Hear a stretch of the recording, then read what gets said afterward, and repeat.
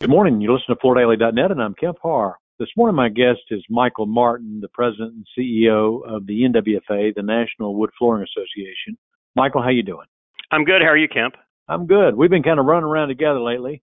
We were together 2 weeks ago in Louisville at the Hardwood Manufacturers meeting. It's a subset of the NWFA. And then last week, we were at the distributor meeting. We've talked a couple of times about getting together and updating the audience about what's been going on. Let's start with the state of the business. Tell us how the hardwood business is right now. Well, it depends who you ask, Kemp. For the most part, I think if you ask the producers, they'll say that things kind of started falling off a little bit in July, coming into maybe a softer fall than they thought first of the year. But if you're out on the street, I don't know if you the same experience at NAFCD in Chicago last week as I did, but there wasn't a negative comment made about anything with the economy. Everybody was pretty happy where things were at and kind of moving forward, and it was really pretty upbeat. I was kind of surprised because all the doom and gloom on the TV makes you think you're going to go to a meeting and hear nothing but downward spirals. So I was really pleased to hear that a lot of positive comments there. How about you? Yeah, actually, I'm hearing the same thing. There are some people that want to talk us into doom and gloom, but still a consumer out there.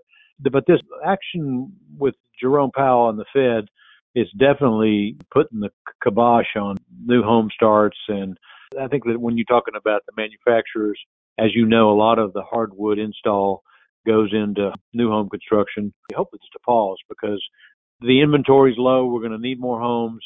Everybody's going to wait till the interest rate comes down again, don't you think? I think it depends how you look at it too. I was looking at something the other day that said, now that the market is starting to come down a little bit on home prices, even if you're paying a higher interest rate for a house that's now, 25, 30,000 less, you're still making a good deal on a house that, last summer was going to cost you 30, 40,000 more. So it kind of depends how you look at it. And, I guess I always expect that interest rates will eventually come down. So even if you buy a little bit high in a couple of years, you should be able to shift that down if it's a good price on the house. So hopefully the world will start thinking that way more so than on the interest rates that the Fed keeps pushing up. I'm kind of hopeful now that we're through the election process that we'll get back to gridlock and things will get back to normal. Okay. A couple of things we want to cover. First, news that came out a couple months ago, but it's noteworthy. You've come up with a standard for recognizing whether an engineered hardwood is refinishable. I applaud that because you do sometimes see these veneers that are razor thin. And so you've said, hey, we're going to do kind of what Europe's been doing.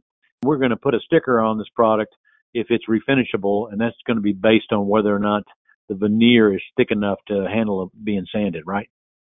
Yeah, that's correct. What started this whole conversation was there's a research group called IVL in Sweden, and they were working with Bona on a research study that showed our environmental impacts of new versus refinishing. So what the results came out from that were pretty compelling. So refinishing an existing wood floor resulted in a 79% carbon savings over installing a new one.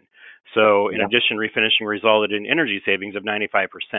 So there's a great sustainability message there that really will resonate with the environmentally conscious consumer. There was some really compelling information that came out of that research study. So we saw that and thought, well, we really should find a way to mark that in the marketplace because, as you just said, so many wear layers are so thin and can't be refinished, or they're going to poke through, or they're going to scrape off, or something's going to happen that really is misleading to the consumer on what they've bought. So we decided that we would come up with an engineered refinishable program, which basically identifies wood floors that can be sanded and refinished. It differentiates them from the disposable type wood floors. And it is a voluntary program, but it aligns with the European standard. Europe is going to launch theirs at the first of the year. So they're taking our program, and part of what needed to change then for European things are going to be in place by January. But that will put us in the same position of having basically the same wear layer requirements. And you've come up with a logo or some kind of a bug that you can stick on your package, right? Yeah, correct. So we have a logo that is NWFA in the middle, and there's a circle around it that says real wood, refinishable, and certified. So what basically happens is a manufacturer signs up for the program, sends us product to inspect. We'll measure the wear layer, verify whether or not that it meets the minimum standard of 2.5 millimeters, or whether it doesn't. And if it does, then we will go ahead and issue the seal for them to use on their packaging. And I know we're starting to see a lot of retailers use kind of the tiered approach where they're going from a laminate to an LVT to a wood, all in the same color scheme and the same finishes, so that the consumer can see all of those options in one place. And what a wonderful place to put a real wood logo on there to show the difference there, that it can be refinishable as a selling point. Yeah, you're talking about the Retail 2.0 at CCA Global. Yeah, and we're All right, hearing a lot of other manufacturers pick up on that as well. So I think it's going to be a little more industry wide as we move forward. All right, let's go to the consumer campaigns and toolkits you've got out there to help promote the use of real hardwood flooring. Well, as you know, Kim, going back through the history of hardwood, it didn't really need to be marketed. So a few years ago, we launched a Real Wood, Real Life consumer campaign that provided a toolkit to our members so that we could be promoting all of hardwood floors the same way, with the same logo, the same messaging. We had social media tags, press releases, those types of things, in addition to logos, that slick made ads and social media that you could do and brand yourself. And once we had done that, a group of hardwood professionals came together because they've been struggling with the same question. It's not just hardwood flooring, it's all hardwood products, from furniture to cabinetry to components and moldings and that type of thing, that have really seen fake products kind of take over as far as providing a really good wood look. And I think we're all aware that comes from photography, which is on paper, which doesn't mean it's real wood. It means it's real paper. So we're all a little tired of that messaging. So I think what the Real American Hardwood Coalition looked at was taking our campaign maybe to the next level and making it industry wide. So we've become a part of that. In 2019, about 24 industry associations came together to form the coalition. And the idea really was to increase sales and improve the industry's stability by raising awareness and benefits of real American hardwood products with the consumer. So at this point, we've launched a website, realamericanhardwood.com. We've established a social media campaign, which is rolling out this month, and we're busy making videos and that kind of thing. It's now the second piece of that campaign will take that downstream, where if you can attract a consumer with the Real American Hardwood message and give them a way to get to the seller. So that's our next phase of the website, which you'll see hopefully by mid-23. Okay, well, I know that tile side of the business has the Y tile, and that's very successful. So hopefully you can move the needle with that.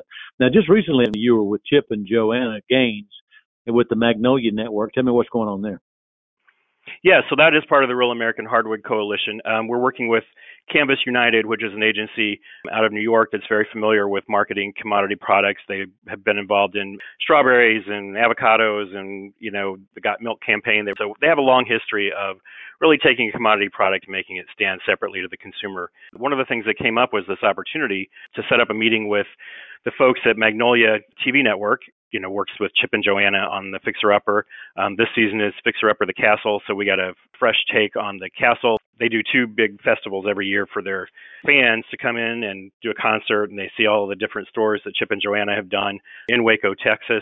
Did you actually get to spend some one-on-one time with them? We did. The good news about Chip and Joanna is they've always been proponents of hardwood. They're real proponents of, using some older pieces within, mixing the lifestyle and the design up within their homes and making for sure that Real American Hardwoods are featured.